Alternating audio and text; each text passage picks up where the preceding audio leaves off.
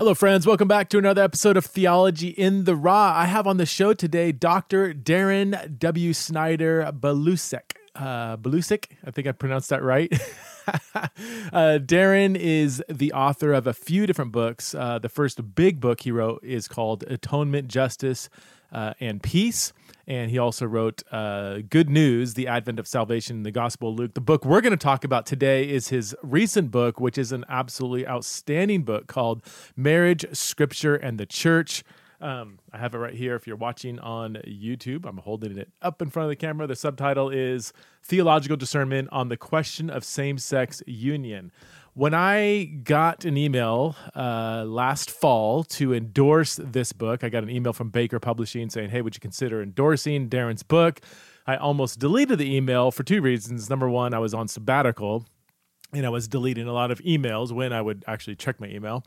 And number two, I kind of thought, another book on same-sex marriage? I think, what else is there that hasn't been said, But I happened to open up the manuscript and started looking at it, and immediately I was hooked. I'm like, oh my gosh, this is the kind of missing link to this conversation. Not that, what he talks about hasn't been said before necessarily, but the way he frames the conversation about the meaning of marriage as the starting point for wrestling with what does the Bible say about same-sex sexual unions. It ultimately is a question about what is marriage. And I've said that I've kind of been emphasizing that over the last few years. But even as I mentioned in the podcast, even in my own book, People to be Loved, I've got a chapter on marriage, and I don't think it was done that well because I don't think I framed it in exactly the same way that Darrin frames the question. So, and knowing that, looking back on my book, People to be Loved, I'm like, oh man, if I was gonna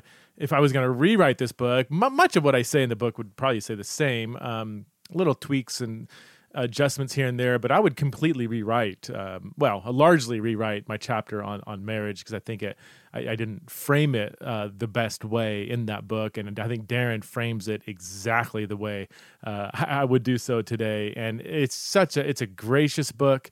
It's a very thoughtful, very thorough book. It's an academic book, so if you do buy the book, which I would highly recommend, just make sure you're getting into a very in-depth, robust treatment of the topic.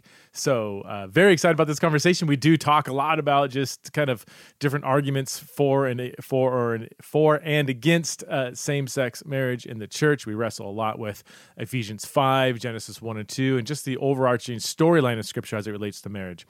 If you would like to support the show, you can go to patreon.com/theology in the raw, become part of the Patreon community where you get access to premium content, monthly podcasts, Q&A, dialogues, and much, much more. Patreon.com/theology in the raw. All right, let's welcome to the show for the first time, Dr. Darrin Snyder Belousek.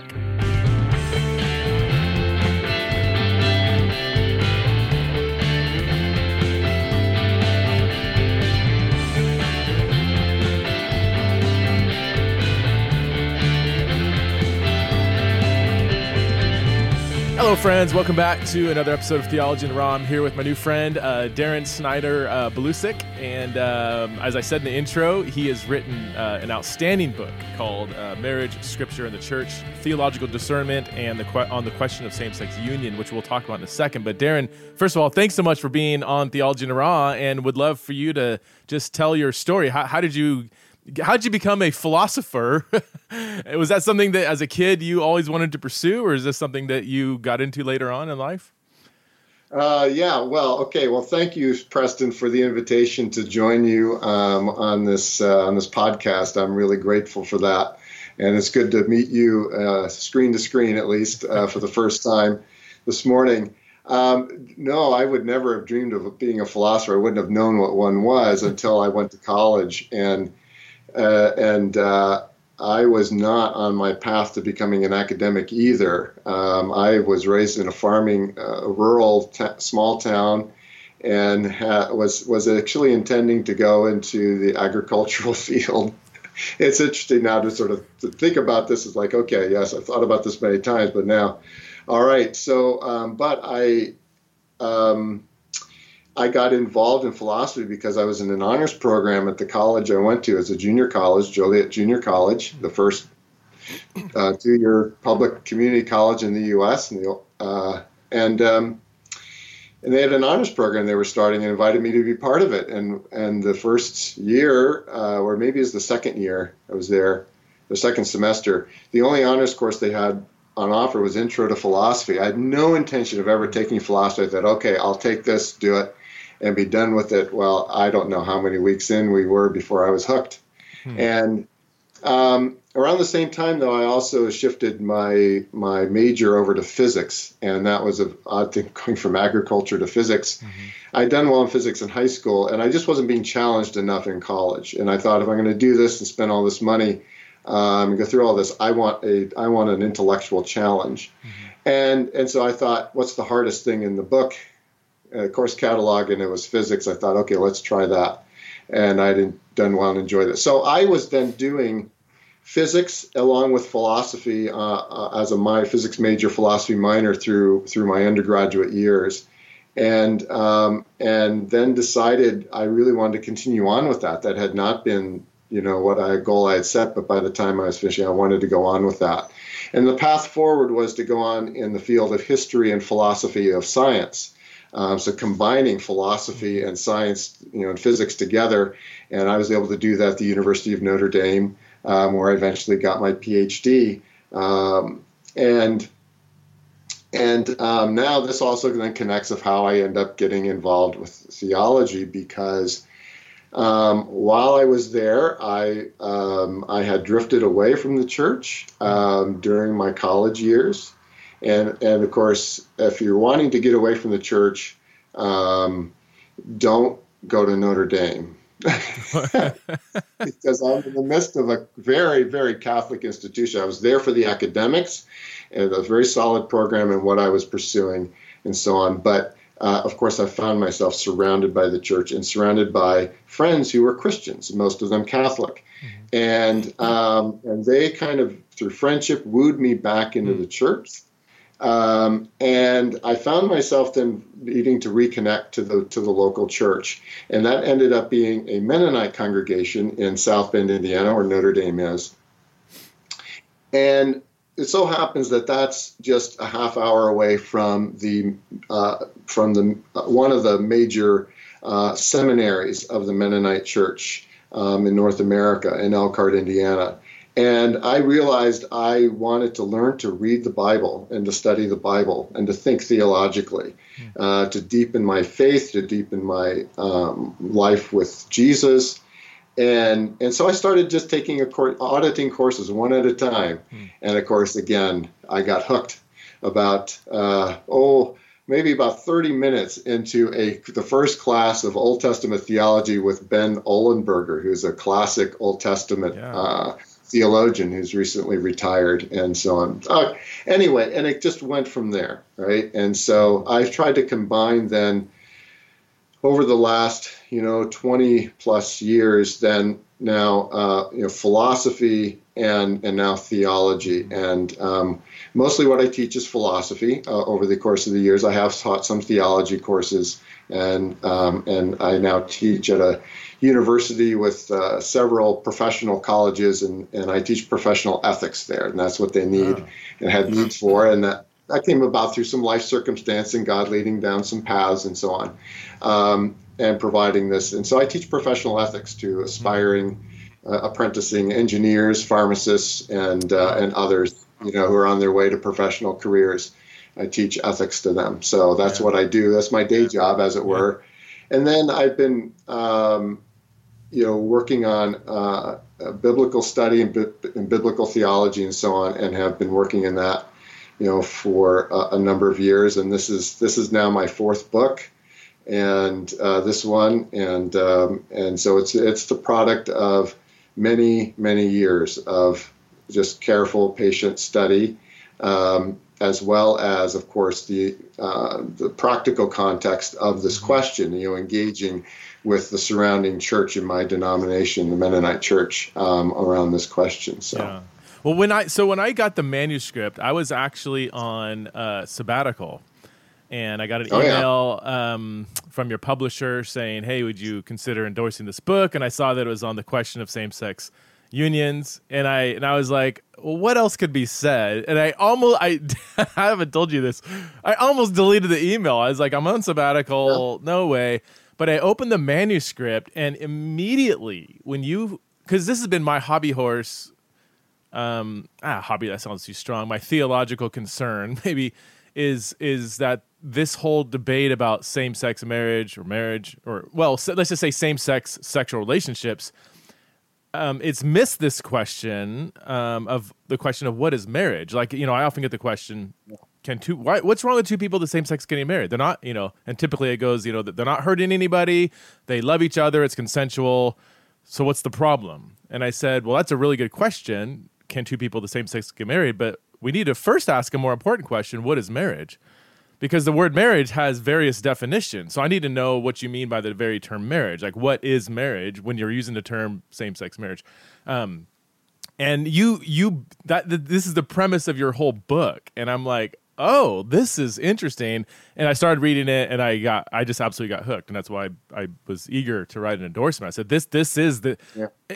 In a discussion that you didn't think there was any missing links, things that haven't been said, this is that book. And so I was so excited to engage it. And in fact, one more thing, and I want to toss it back to you. I mean, I have one chapter on marriage in my book, People to Be Loved. If I were to do a second edition of that book, I would completely rewrite that chapter. Because this is 2014 when I finished the manuscript, I still didn't quite get it. I knew the question of marriage was an important piece, but one chapter, and I still didn't even frame it right in that chapter. I've never said this publicly, by the way, but that I think that is it's a helpful chapter, I think, but it's probably the weakest because I did not frame it right. So anyway, what led you, to wanting to even begin researching this topic, and then I would love to hear more from you. This question of marriage and why that is so vital. And by the way, you're a good company. St. Augustine, at the end of his life, wrote a whole retractions, right, went back through all his works and what he had missed and gotten wrong and so forth. So that's a good discipline for all of us to do at some point, right, to look back and I wouldn't do it the same way again, or I'd rewrite it in this way. So that's process of learning and discernment to the Spirit. Yes, well, I wouldn't have started with that question either, and I didn't start with that question. What I was sort of looking at was, this is sort of a question and issue that's been in, discussion, debate within my denomination, Mennonite Church USA, and of course the larger church and so forth. And it was, of course, part of the cultural thing. I first started thinking about this maybe back in the 1990s when they were talking about, should there be a law to provide for civil unions or domestic partnerships or things like that, and thinking about those kinds of questions just in terms of the wider society. But then it also became a focal point of discussion and debate within my denomination, starting in the 1990s particularly. I want to explain all of that, how that came to be. But so that was when I joined the Mennonites, sort of in the late 1990s. This was already a churning question. And that's when I began doing some reading and some research first, as sort of the first round. And I read people I knew and trusted already on other things. So Willard Swartley, a mentor and a colleague of mine and a teacher who's just recently died, to whom I dedicate this book. He had written a book. He had been asked to do that and had written a book on this. Richard Hayes, from down there at Duke, his big book on the moral vision of the New Testament, I read chapter, and some others, as a first go at this to try to, think about this and to sort of think, but didn't really pursue it much further. It was just a way of sort of thinking and what were the questions that were being asked, the texts that were being looked at, and all these kinds of things. And kind of just left it there.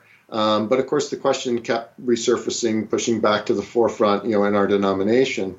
And the next stage then was in 2014, a a conference within our denomination licensed for ministry a minister who was in a same-sex partnership. And this broke the rules. This broke an agreement that was in place among the conferences that they wouldn't do this on their own, sort of unilaterally kind of thing.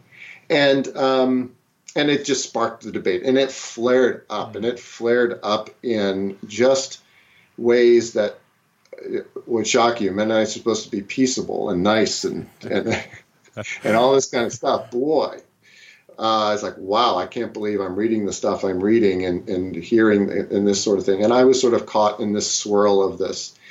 And I mean, there were a couple sort of things. One is, well, again, how to think about this. Okay, I need to think more carefully, or this question isn't just going to simmer on the back burner.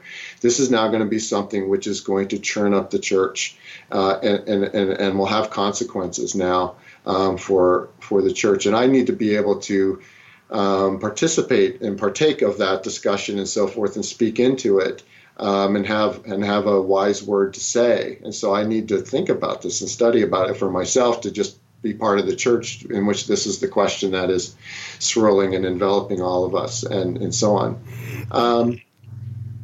I also wondered what I, as a philosopher, had to offer the church. And where I started was, and what philosophers do, and what we do best, what we're trained to do, is to analyze arguments, right? That's one of the first things you do, sort of look at the arguments people are making, and the logic they're using, and this kind of thing, and to examine those carefully. What are the assumptions that you're using but you haven't stated that might be questioned? What are the missteps in logic that you might use to get from point A to point B, the place where you want to go? But wait a minute, the road doesn't go there, right? And that kind of a thing. And as well as, so I thought, to look at some of the arguments that were being flung around and back and forth, and to offer some careful, thoughtful, calm analysis and assessment of those arguments. And that's where I started, what I had to offer as a philosopher. And I wrote an article that appeared in one of our denominational magazines, publications about that. And then I started to think about, well, okay, we got to put this in the bigger context of Scripture. And so I started thinking about that, and I started thinking about biblical hermeneutics, and how, Richard Hayes does some of this in that chapter of the Moral Vision of the New Testament. Willard Swartley has some of that. He's written a wonderful book of hermeneutics, kind of a classic text called Slavery, Sabbath, War, and Women, and on these different case issues in biblical interpretation. And so I use that also as a kind of framework within which to think about this. So I wrote another article that appeared, a couple of years later, having gone through that kind of study. And as in the response to that article that appeared at the beginning of 2016, I started thinking, well, there's more to it than this, because that was structured around this question about same-sex union, same-sex relationships, and so on, and what does Scripture say and how those fit into a larger arc of, okay, about what Scripture says and how it presents sex and marriage. So that was on the, but there was this lingering question that was there, because, and it has to do with Ephesians 5. Paul speaking of the one flesh of husband and wife in marriage as a mystery about, in reference to Christ and the church. And I had no clue what to do with that. I didn't know, because here, this is Paul speaking. This is just a very compact kind of statement, which, boy, once you start unpacking it, it sort of envelops the whole of Scripture and the whole of this biblical vision of what marriage is, packed right into those couple of verses in Ephesians 5. But I had no theological background in which to do this. The only thing I could do is think back to my days at Notre Dame amongst Catholics, and they had a theology of marriage. Oh boy, did they have a theology of marriage, a very rich and thick one, and very robust theology of marriage, in which this marriage as a sign of Christ in the church, and as such as what they would call a sacrament of salvation, and this was very important. But I really didn't know how to connect all this together and to think about this and how thinking about that. But that was a problem that sort of left me, like, if we're going to drop male and female, man and woman, from our understanding of marriage, what do we do with what Paul has said here about man and woman, husband and wife joined as one flesh, as a mystery in reference to Christ and the church? What do we do with that? That seems very important. Now, in my Anabaptist formation, and then I grew up going to Baptist and evangelical churches, this wasn't much talked about, right? This wasn't much on the radar screen to flesh out what Paul is talking about here. So I really didn't know what to do with that. I said, do we just drop it? Do we just drop the male and female part? And it's just what is one flesh anyway? What does that mean? Of course, that comes from Genesis. Okay, and all kinds of things that were there that I really didn't know what to do with. And so that question was lingering and churning in my mind and my heart as I continued on to try to develop responses to various kinds of innovationist, what I call in the book, innovationist arguments or affirming arguments that are presented in favor of same-sex, blessing same-sex partnerships, same-sex unions. And so that I developed at first, those kinds of responses, critical responses to those arguments. That's what I was at home with as a philosopher. And that forms what is part 3 in the book. And its position as part 3 in the book didn't come all at once, because there was the possibility that would have been the whole book that I wrote at one point. Okay. It would have been a short book of 120 pages or something, 150, and that set of arguments. But by that time, as I was going along, this question of what marriage is really started to take hold, and I started to investigate and study Scripture and look into the tradition, the Christian tradition, going back to the early church about this, and a whole wider horizon opened up, and the implications of what we were talking about in blessing same-sex partnerships took on a whole another question, a whole new appearance, and so on. I'm curious what you do with the pushback with Ephesians 5. That there you have, husbands, love your wives as Christ loved the church. Yeah. So is the husband kind of like the Lord and the church is submissive to the Lord? And isn't Paul just kind of working within his patriarchal vision where men are way more superior to women because Christ is way more superior to the church? Like, do we really want to map those two onto each other? And isn't the sex difference wrapped up into that patriarchal kind of vision? Yeah, sure. Now, that's a good question. Now, that I deal with in one of the appendices that's online, if you buy the book, right? Okay. So that deeper question, that further question about, isn't this just about patriarchy? Is that what Paul is? So there's a lot that you have to do with unpacking that household code there. Paul's addressing wives, and Paul's addressing husbands, and then children and parents and slaves and masters, right? And unpacking that.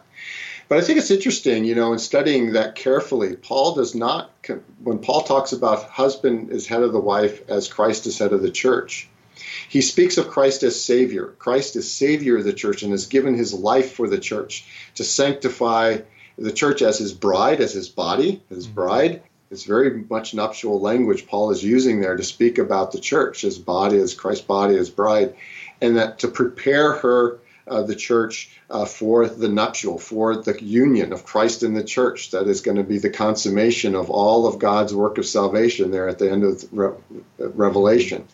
And Paul sees that's the culmination of what this is all working towards. And Christ, as Savior of the church, has given himself in sacrifice through the cross for the church.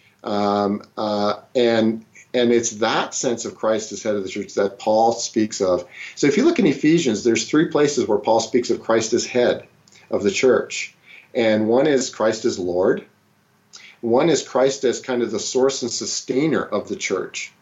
And the other one is Christ there in that passage in Ephesians 5 is Christ as Savior.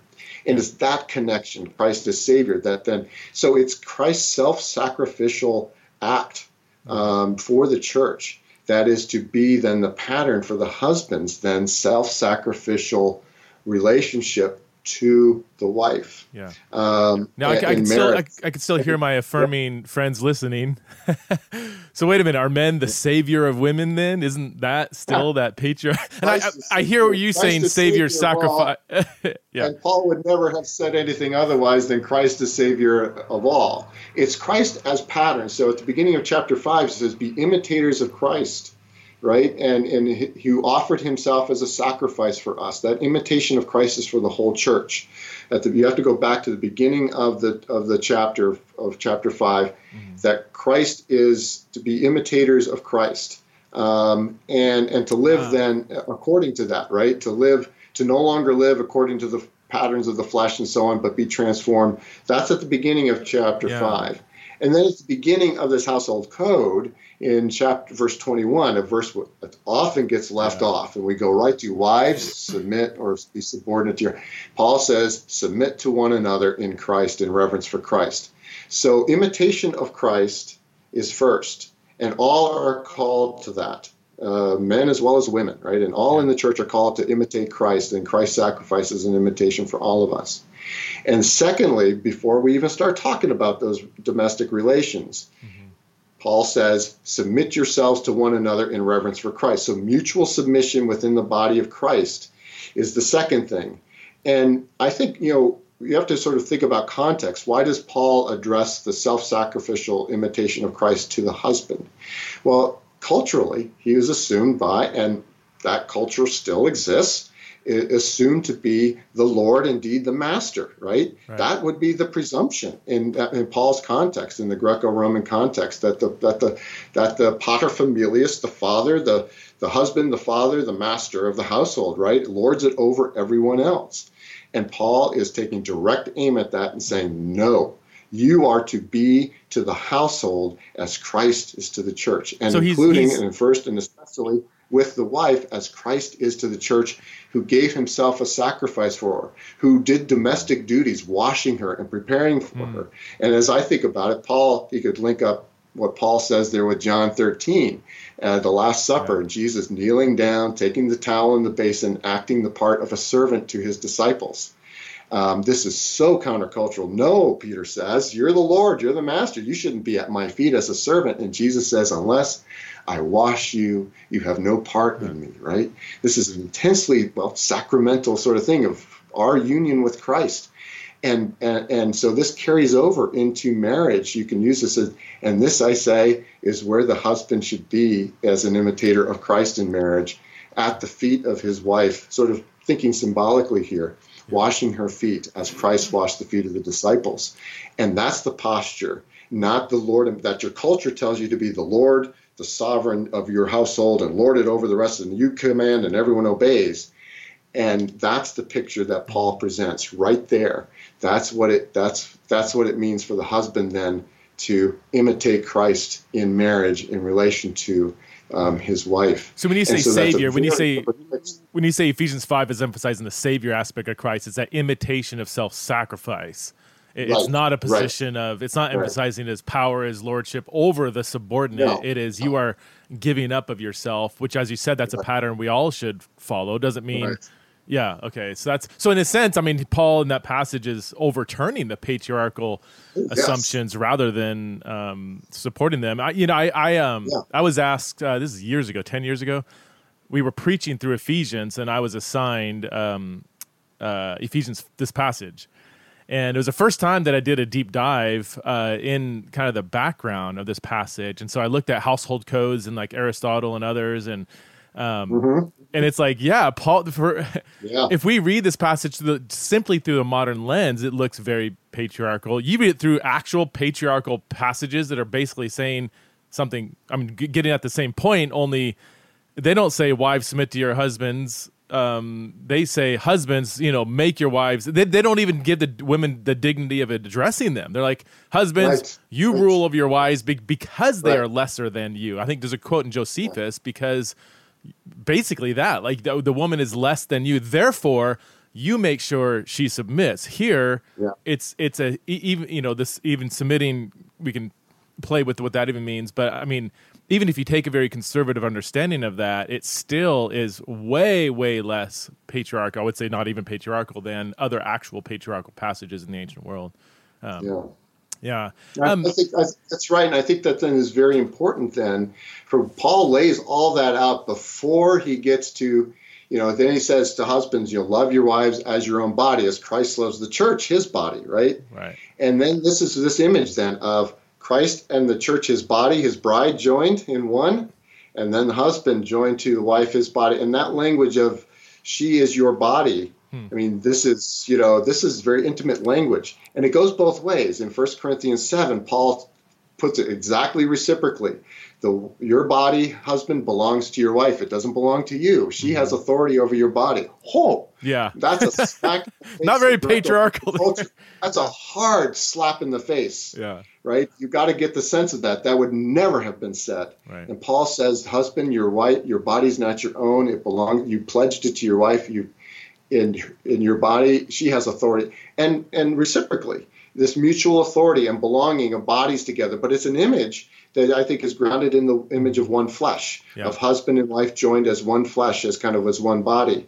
And so that image then comes in there in Ephesians 5 of husband. And then he says, for this, he quotes, because when you were joined, he quotes then Genesis 2. And therefore, the husband will be joined to cleave to the wife, and they will become one flesh.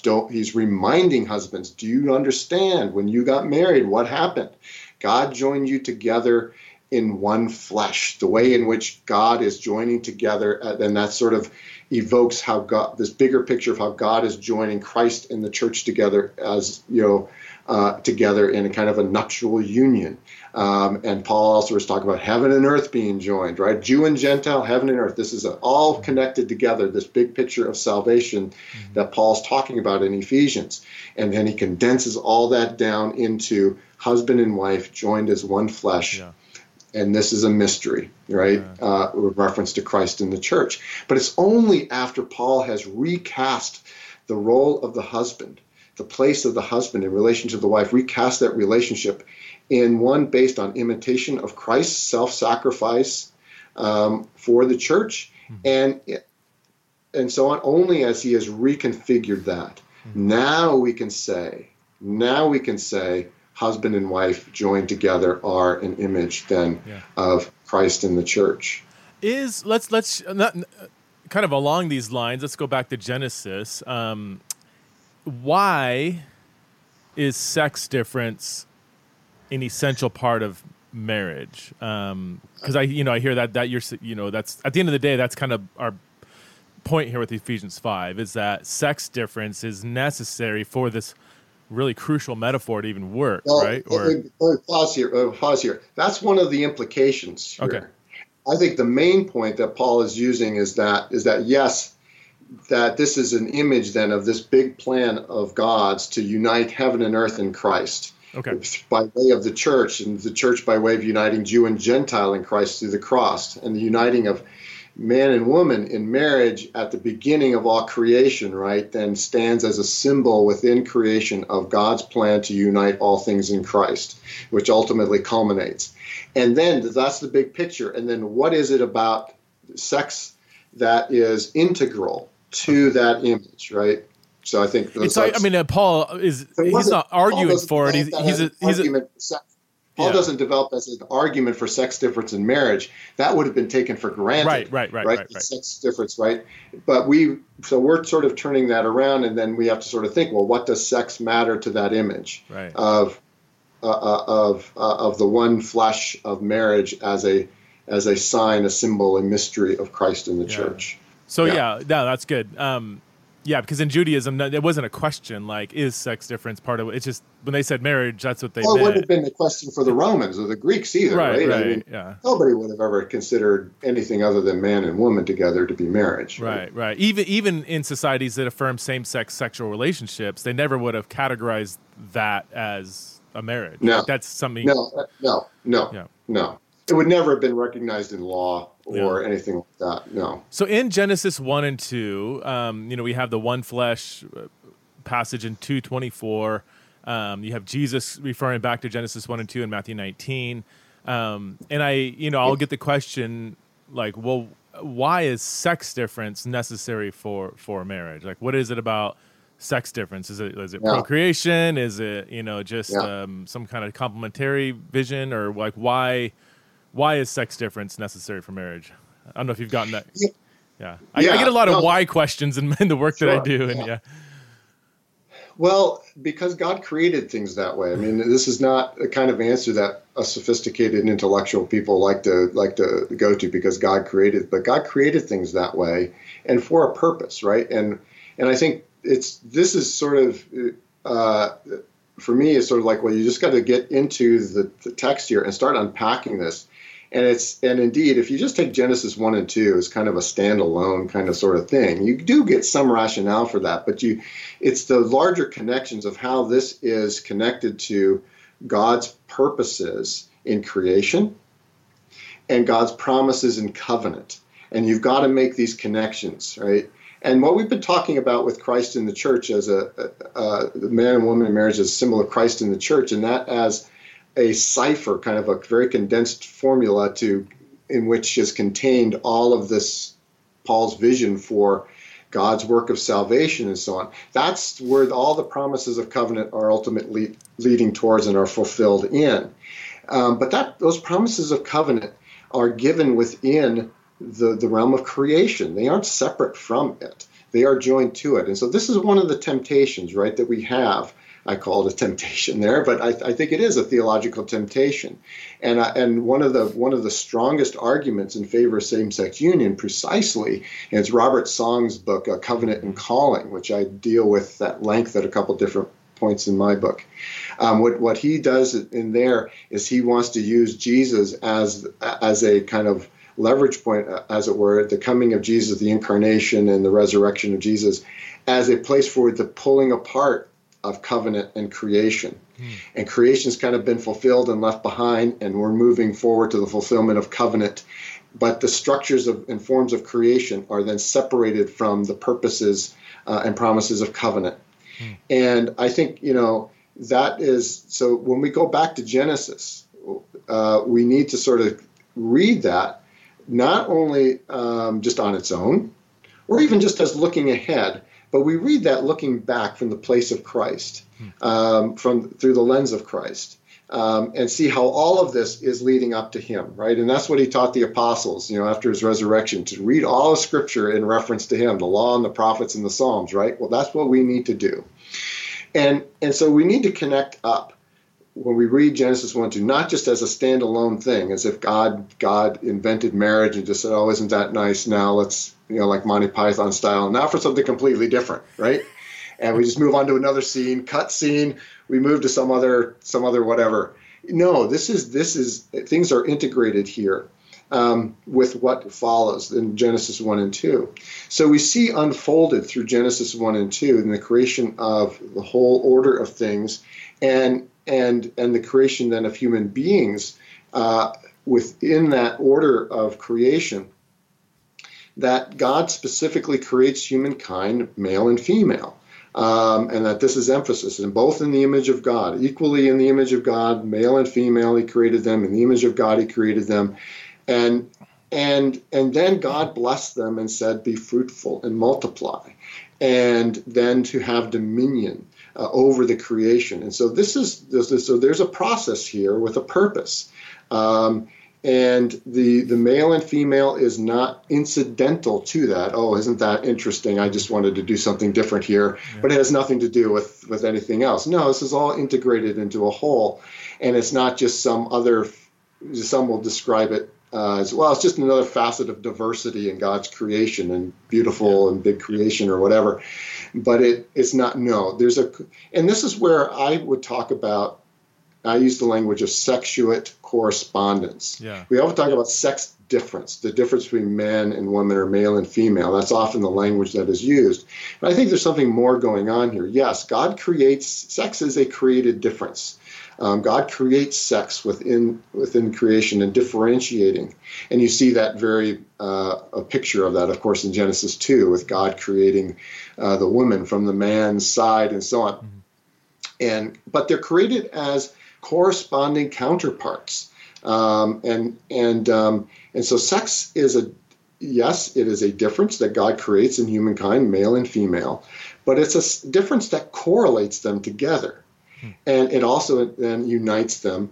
And in that correlation and uniting, then there is generation, right? The generation of new life, the potential for that. So be fruitful and multiply. And that has a purpose. What is that purpose? Well, that purpose is to propagate God's image, human beings, throughout creation, and to perform among other things, understanding this, that to perform a certain task that human beings are to sort of govern creation as God's kind of viceroys, as God's vice regents in creation, as it were. The first and big Orthodox tradition will talk about this beautifully, that the man and the woman, they are king and queen of creation, having been given this task to rule over all the other creatures in a wise way that reflects the wisdom in which God has created all things. And so this then is how the plan goes forward, and male and female, that correspondence of sex, that difference in correspondence of sex, is essential to that, and for that plan going forward. It's also then from the union of marriage that God is going to generate a covenant people. So the plan of salvation, the creation plan runs into a problem, right? I mean, sort of the fall, right? And so how is God going to rescue his creation? A faithful and righteous God is not going to abandon the creation, but is going to rescue it and restore it and redeem it. But God's not going to abandon what God started with male and female. So no, God's going to carry that forward, but it's going to start over again, as it were, after, right? So you have the calling of Abraham and a promise made in his family and a promise made to Abraham and to Sarah. And it's a promise of descendants, promise of a family that's going to be generated from their union, right? And in a very unlikely way, right? And we know the story, right? There, no children, and then this promise comes. But this male and female marriage of male and female, then God takes that up into this covenant plan and the promises of covenant, and uses it to generate then a covenant people who are going to are the recipients of God's promises. And so, and they too have a purpose, right? The covenant people have a purpose to be the light to the nations, to spread God's word and God's teaching to all nations, so that all nations will see this. They will live God's way. They will proclaim God's word, and all nations will see this. And as the prophets envision, everyone sort of come to God to learn God's way and become part of God's people. And so this is integral to that. So what are the purposes of marriage here that are embedded within the biblical story? That's, I think, where we need to see how this is connected into the whole biblical story, and what God's purposes are, and how marriage is functioning within that. And once you sort of see that, you think, oh, then man and woman, male and female, that's integral to what it is that God purposed from the beginning as part of marriage. And as we see developing, the prophets begin to see marriage, and they look back at to Genesis and so on. They begin to see marriage, right, as an image, as a figure of God and Israel, God and the covenant people, that this covenant is itself a kind of marriage, and start describing it and depicting it that way, usually as a way of reminding Israel who they are and calling them back to who they are. And you see that particularly in Hosea and so on, but it's also there in Isaiah, especially. There's a beautiful, beautiful passage at chapter 60, 61, and so forth of Isaiah, where he lays this out: Israel in exile being restored as the bride of Christ, as the bride of God, and restored in covenant and restored to as God's people, and so on, being reunited, and so on. And so this then becomes an image then of God's work of salvation, right? And the apostles pick this up, right? Paul and John pick this up and carry this forward as a way of telling the whole story of salvation. And you see those Isaiah references come up in Revelation, right? Yes. Revelation yes, saturated yes. has all these allusions back to some of those passages. Okay, so because it sounds so good, I need to push back because everything it makes sense. So what you're saying is that I like your phrase "sexuate correspondence" because even the phrase like opposite sex makes it sound like men and women are completely different. Well, we're more like each other than we are different. I mean, our common humanity, in a sense, has probably more likeness than difference. So even opposite makes it sound like men are from Mars, women from Venus, and I just don't think that's helpful. Yeah. So sexuate correspondence, I like that. I might still say sex difference, but I'm saying it with your understanding in mind. So you're just to summarize. So you're saying like sex difference in marriage is woven into the fabric of creation, and not just creation, but in terms of this covenant that is launched throughout the Testaments. What about the argument that that procreation and marriage was vital for the creation of Israel, was certainly vital in the Old Testament? I mean, even the laws, the Levirate laws and others that kind of protected childless women, like having kids was kind of a big deal, right? Both for the creation of the nation and also just economically and all these things. But when you get to the New Testament, you just don't see that same emphasis in procreation. Now it's discipling the nations. It's going to all nations. And it's almost like the call of evangelism and making disciples has almost replaced procreation as the means by which the kingdom is going to move forward. Therefore, when you have procreation being non-essential anymore, therefore sex difference in marriage is no longer that essential. Right. There's that temptation, right, to replace that sense that the covenant going forward in Christ sort of replaces what God has done in creation and through covenant with Israel. So there's one sense of, and it's sometimes called supersessionism in Christians, the sense that this new covenant through Christ, through which the church comes into being as this union of Jew and Gentile, well, this kind of replaces Israel. And the promises to Israel, well, they just come up empty or dead or whatever. And now there's whoa. God does not abandon God's promises. God is faithful and true from beginning to end. And so those promises are not simply dropped. And we have a kind of replacement here. Nor does God abandon creation. This is all the work of redeeming creation. And that work is not yet done. Paul reminds us of that in Romans 8, and the groaning of creation, waiting for its redemption. And we are the first fruits of that. And we still wait for the redemption of our bodies and so forth. And that this work of redeeming creation still goes forward. And there is nothing in the New Testament that suggests that God is just saying, "Oh, creation's done. I'm done with that. Again, I'm on to the next thing. I'm on to now for something completely different or whatever. Now we'll just and so forth." I think this is in fact, there's much there that affirms this. That indeed, that in Christ, Colossians 1, there's this beautiful Christ hymn, which talks about through Christ, in Christ, for Christ, God created all things, and God is at work in Christ, reconciling all things in creation, all things in creation, right? And that includes male and female, right? This is not sort of abandoned or left behind or something like this. Now, it is true that the covenant people is not just going to be this expansion of family lines and so on. This built up a covenant people, but this was always intended to attract and draw others to itself. It was never sort of a self-contained thing, right?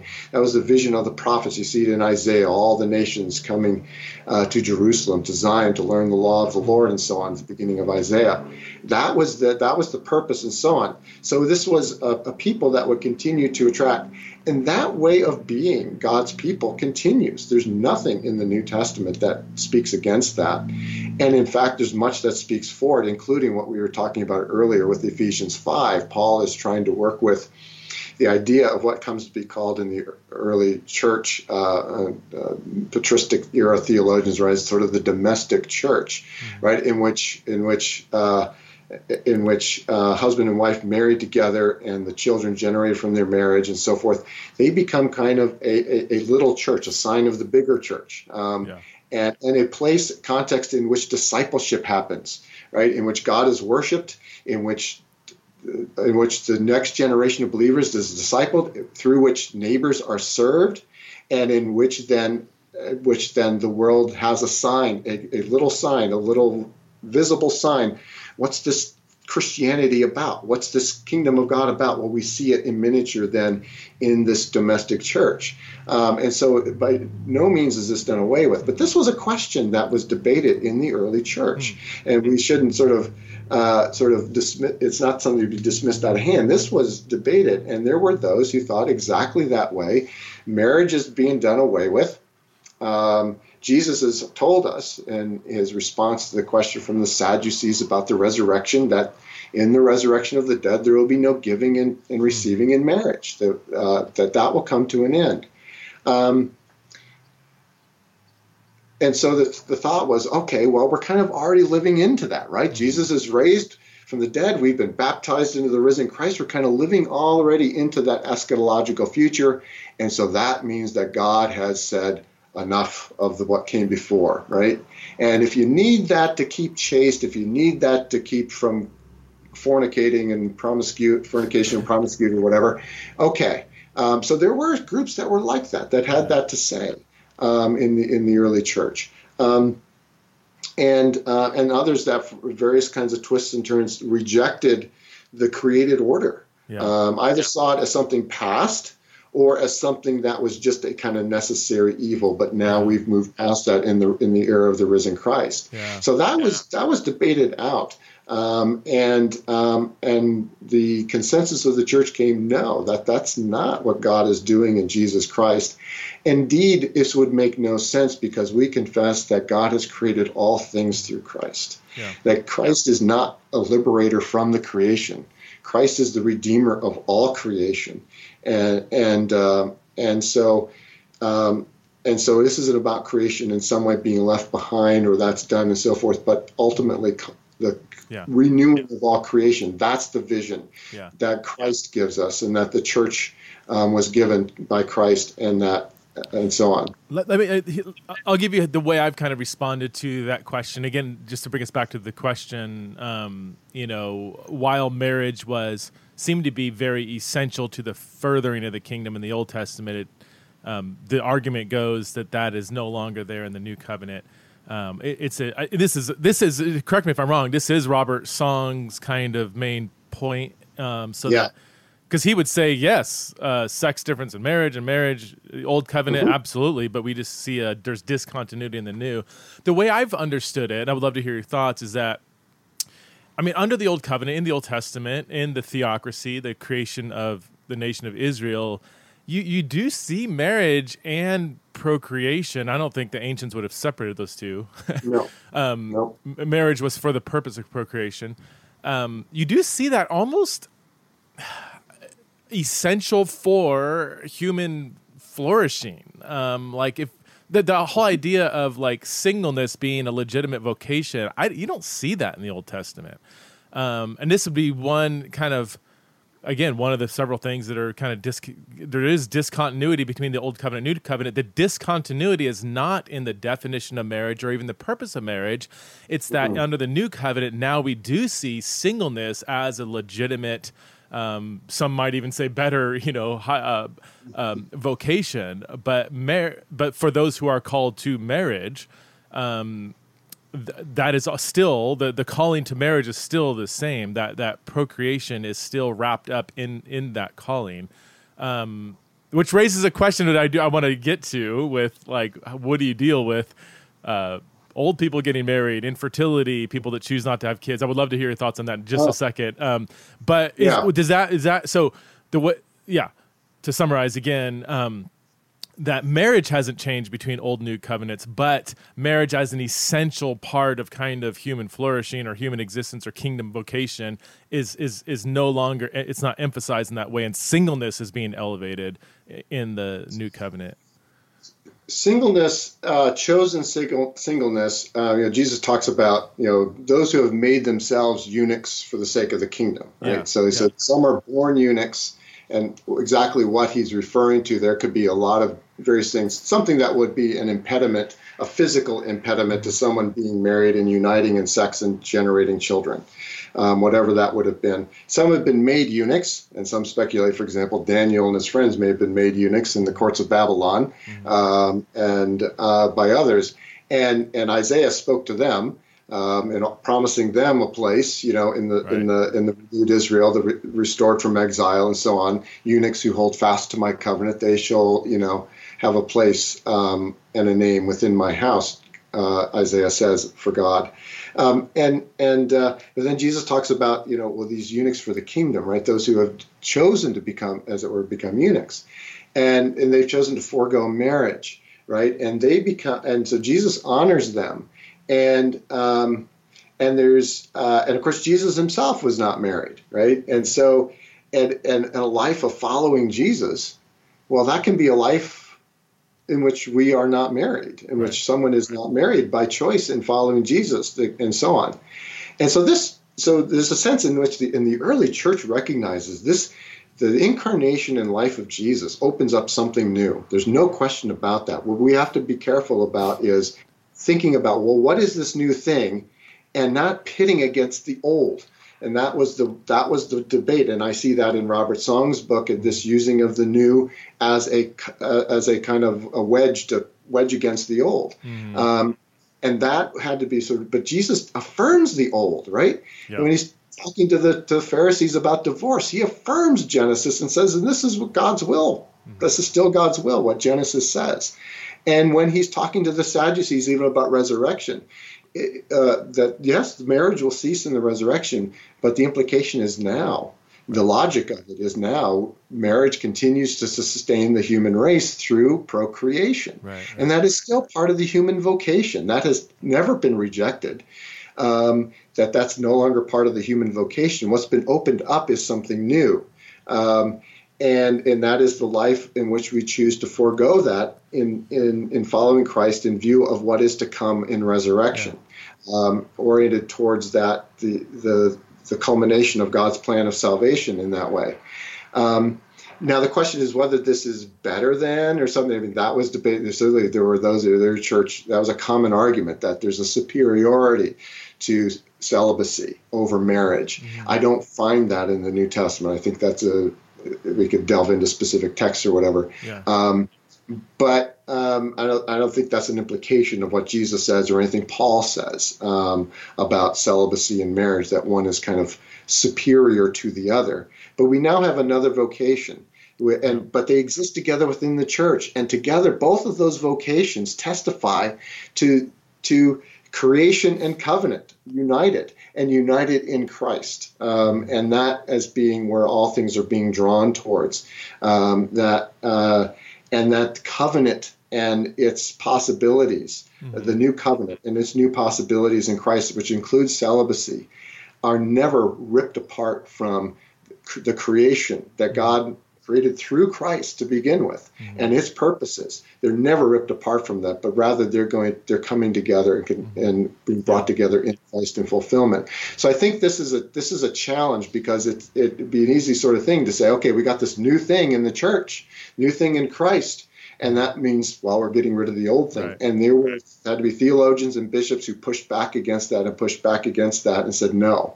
And so I think that's an important lesson to learn from the early church debate that was had in the 2nd to the 4th century about marriage, that kind of comes sort of to a culmination with Augustine and Chrysostom at the end of the 4th century, that we can learn now, because we find some very similar kinds of arguments that are being put forth in the debate around same-sex union, that kind of rehearse perhaps without even realizing it, these arguments that were put up long ago, right? And the church already addressed those. It doesn't mean there's nothing new to say, or that they got everything exactly right, or we should just take what they said for granted or whatever. But they give us sort of, I think, some resources in which to draw from to think about this. So what about the question of procreation? how would you even word the relationship between procreation and the meaning? God says it's good. Okay. But is it essential for a marriage to be a legitimate marriage? And if so, like why can two people who are well past the age of childbearing get married and in a non-procreative relationship that we call marriage? And so why can't a same-sex couple who also are in a non-procreative relationship get married? My answer may evoke some laughter even from you, is that when I don't know that any pastor has ever told any couple this question. I can't wait for this. Back in the 4th century, they might ever in the Middle Ages. Well, people didn't live as long then, much past childbearing years, on average. But that yes, if we will bless this marriage, but when pastors prepare couples for marriage, I mean, I don't know what pastors usually do. I'm happy to be married to a pastor, and I sort of know what she does with preparing couples, but emphasis on procreative purposes should be part of that. It's not the whole of marriage, but it's integral. And openness to procreation as part of when you enter marriage, that gift of new life. And then lots of questions come up about that. What about contraception? What about this and the other kinds of things that I think have to be, how are those how do those fit? Do they fit? How? And what discipline should we be exercising around that and so forth? I think these are a lot of questions that just are off to the margins of conversation and not as well dealt with in the church as they should be. But I think we should say exactly the same thing for older couples when they're getting married, is openness to procreation. And we say, well, look, I'm 70, she's 75. And I said, and how old were Abraham and Sarah? Now, that may discourage. Yeah. But I mean, being willing to be Abraham and Sarah, being willing to be Zachariah and Elizabeth, who also were much, the new story of Jesus starts in the way the story of God's people started with Abraham and Sarah. There's a deliberate, purposeful parallel there of recognizing, Abraham or Zachariah and Elizabeth, that openness to that. I mean, it's not likely to happen. It wasn't likely for Abraham and Sarah to have a child, or Zachariah and Elizabeth. They'd gotten so old, right? We're beyond those years, right? This isn't going to happen. Yeah. And yet God made it happen. And are we at least open to God doing a new thing? That's what we need to say that marriage is. Marriage is a new thing that God does in the order of creation. God creates male and female, humankind in that difference in correspondence of sex, but then God joins them together, right? That's a union that God creates. And Jesus' interpretation of Genesis 1 and 2 in Matthew 19, I think is very important to pay attention to how he words that, and that he words it as an act of God, right? That it's a pronouncement of God. They should become one flesh, and that God brings them together. That's a new thing in creation that God, and then from that new thing in creation, that union of one flesh, comes forth another new thing, the offspring and so forth. And this becomes a sign again of the new thing God is doing through Christ in the church and so on. That you, when you're married, be willing to be a sign of that new thing and be open to God doing a new thing. God is doing a new thing and bringing you together in marriage. And be open to God doing a new thing through your marriage. And people are like, I mean, it's not likely to happen. I've not heard of it in my lifetime. Maybe, I don't know about you. But then again, who had ever heard of it in their lifetimes when Zachariah and Elizabeth are pregnant, or when Abraham and Sarah are pregnant? What about the... And so that's what I would sort of say. That's the attitude within which you should go. And God can do a new thing if God chooses.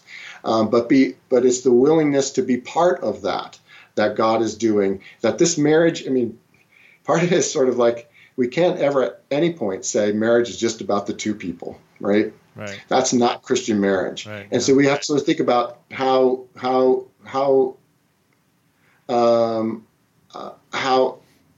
this is about God's purposes and promises, no matter at what stage of life you might be getting married. What about, and we're getting lost in the weeds a little bit, but again, I don't, if I can like prophetically hear my audience saying, yeah, but what about, and I know when I listen to podcasts, and I do that a lot, and I'm like, well, yeah, you got to ask this question now.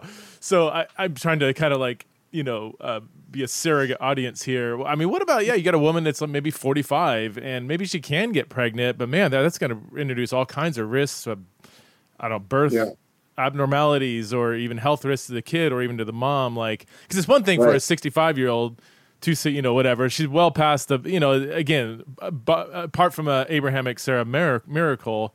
But what about somebody in that in-between stage where it's like, no, they could get pregnant, but man, that's taking some risks there. I mean, right. Yeah, I think this is something I do address. I mean, it's in an extended footnote, but I think it's an important question. And you look at the be fruitful and multiply is grammatically it's an imperative, right, in Hebrew and Greek, which is the mood of command, right? I mean, this is what you shall do. I talk about it as a commission, not a command, because certainly with this side of the fall, we recognize that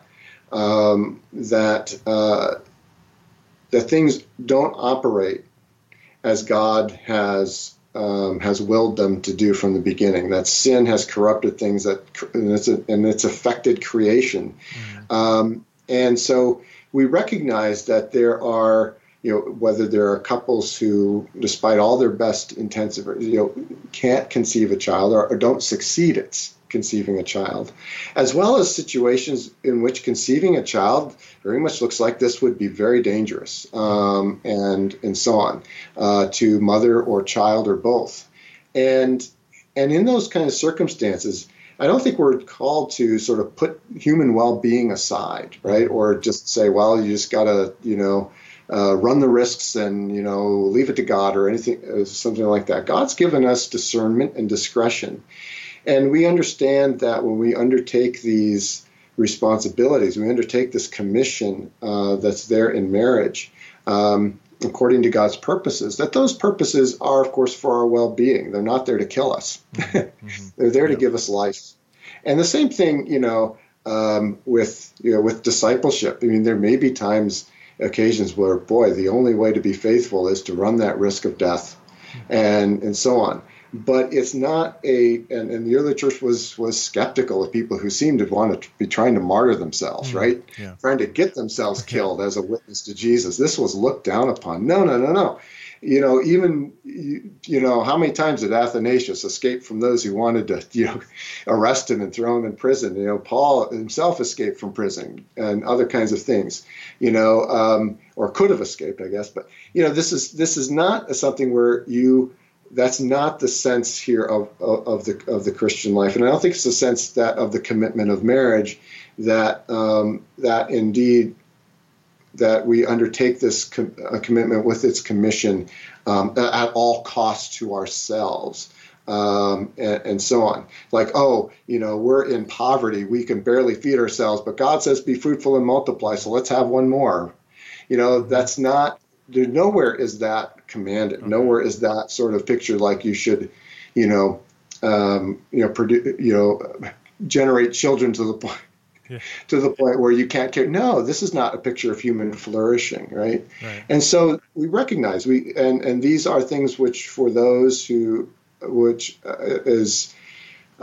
are places of grief and of disappointment.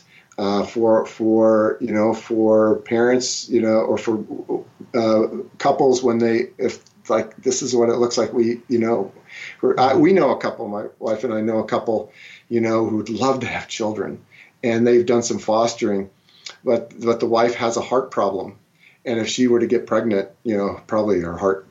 She wouldn't survive, the baby probably wouldn't survive, and so forth. It would just go. That's not what God has purposed, right? Is that this be something which brings death and destruction on us. It's to bring forth life. So if we can see because of the fallen condition of things and so forth, that this is what it's going to bring forth, then, God's purpose is to bring forth life through this, not to put some burden on us that we cannot bear, and we're going to die just trying to fulfill this, right? The way I've worded it is, marriage is oriented toward and structured toward procreation, to keep it a little bit more on the general level, not get lost in the weeds of kind of individuality. Like Homo sapiens are an upright, two-legged species, doesn't mean the people that might have been born without a leg, whatever, aren't human anymore. But Right. as a species, as a category, Yeah. we are bipedal, right? And so same thing, marriage by definition is oriented toward and structured towards procreation. Doesn't mean procreation must be a necessary result of every individual marriage for it to be legitimate, but it still must be structured toward that end. So even an 85-year-old couple are still structured toward procreation, Right. even if it's Right. or even a couple that maybe for health risks choose not to have kids. And I do think that that's because, again, I can hear my same-sex friend or my same-sex couples saying, yes, we are also like your infertile heterosexual couples, incapable of having kids, and therefore we choose to adopt. And isn't that? But I said it still is still. I resonate with the heart and goodness. Some same-sex couples who have a heart for adoption and are criticized by my conservative friends. I'm like, well, are you going to step in and adopt? And so I want to recognize even goods within a relationship that I don't think is aligned with God's will. But it's still that it still isn't structured towards procreation, right? I mean, and I do think that's an important piece of the very essence of marriage. I do address that argument, sort of looking at what are the kind of implications if for both procreation as well as marriage as a symbol of Christ in the church. What are the implications here if for blessing same-sex unions? So I address that at length. That argument. Are same-sex couples kind of counterparts to infertile male-female couples? Aren't they just, both they come together, but they can't seem to generate children? And so I address that and examine that very carefully. It deserves to be examined because I think it doesn't help for those who are more traditionally minded about marriage within the church to just not think about, well, what are we doing on sort of the other side? Well, how are we thinking about that couple that can't have has not been able to conceive or continue a pregnancy? Maybe they can conceive, but they keep losing, the child. And other kinds of, what about those who can't conceive but then use technology to try to bring about conception and so on? Well, can't same-sex couples do a counterpart thing, and then what about couples who could conceive and there's no impediments in the way, there's no health problem, but choose not to? They choose to be childless. And well, can't we? And I think that's the strongest argument is if we're going to bless such couples, and consider them to be genuinely married. Well, what about, can't we just look at same-sex couples as, as a counterpart to those who are chosen childlessness? I don't consider the case you were talking about with a couple where there's health issues and so forth. That's a circumstance that's not by choice, and it is. So I consider that differently from those who don't face such circumstances and potential burdens and risks, to different from those who don't face those and decide for whatever reason, and maybe for some noble reasons, even to choose not to have children. So. Yeah. Well, that's what I love about your book, Darrin. For those watching on YouTube, I haven't lifted it up yet. So, Marriage, Scripture, and the Church. Theological discernment on the question of same-sex union. What I love about it, I love many things about it, Darrin, but it's so careful and thorough. That's gosh, we need carefulness and thoroughness. We can't give thin answers to thick questions. And even just the last 20 minutes, this procreation question is super important. And there's lots of variations and nuances that need to be addressed thoughtfully. And I see, I don't pretend to have all the answers, or just it's these are questions we have to continue to think through. And so I don't suppose that what I've offered in the book is kind of the final word from me or from anybody on these questions. But yes, an attempt to give a careful, thoughtful response to them. Yeah. Well, thanks so much for being on Theology in the Raw. I got another meeting to get to here in just a second. Okay. So yeah, it was great talking with you, and thank you so much for your really thoughtful, humble work you've produced in this book, man. It's just such a great book. Thank you, Preston. All right. God bless.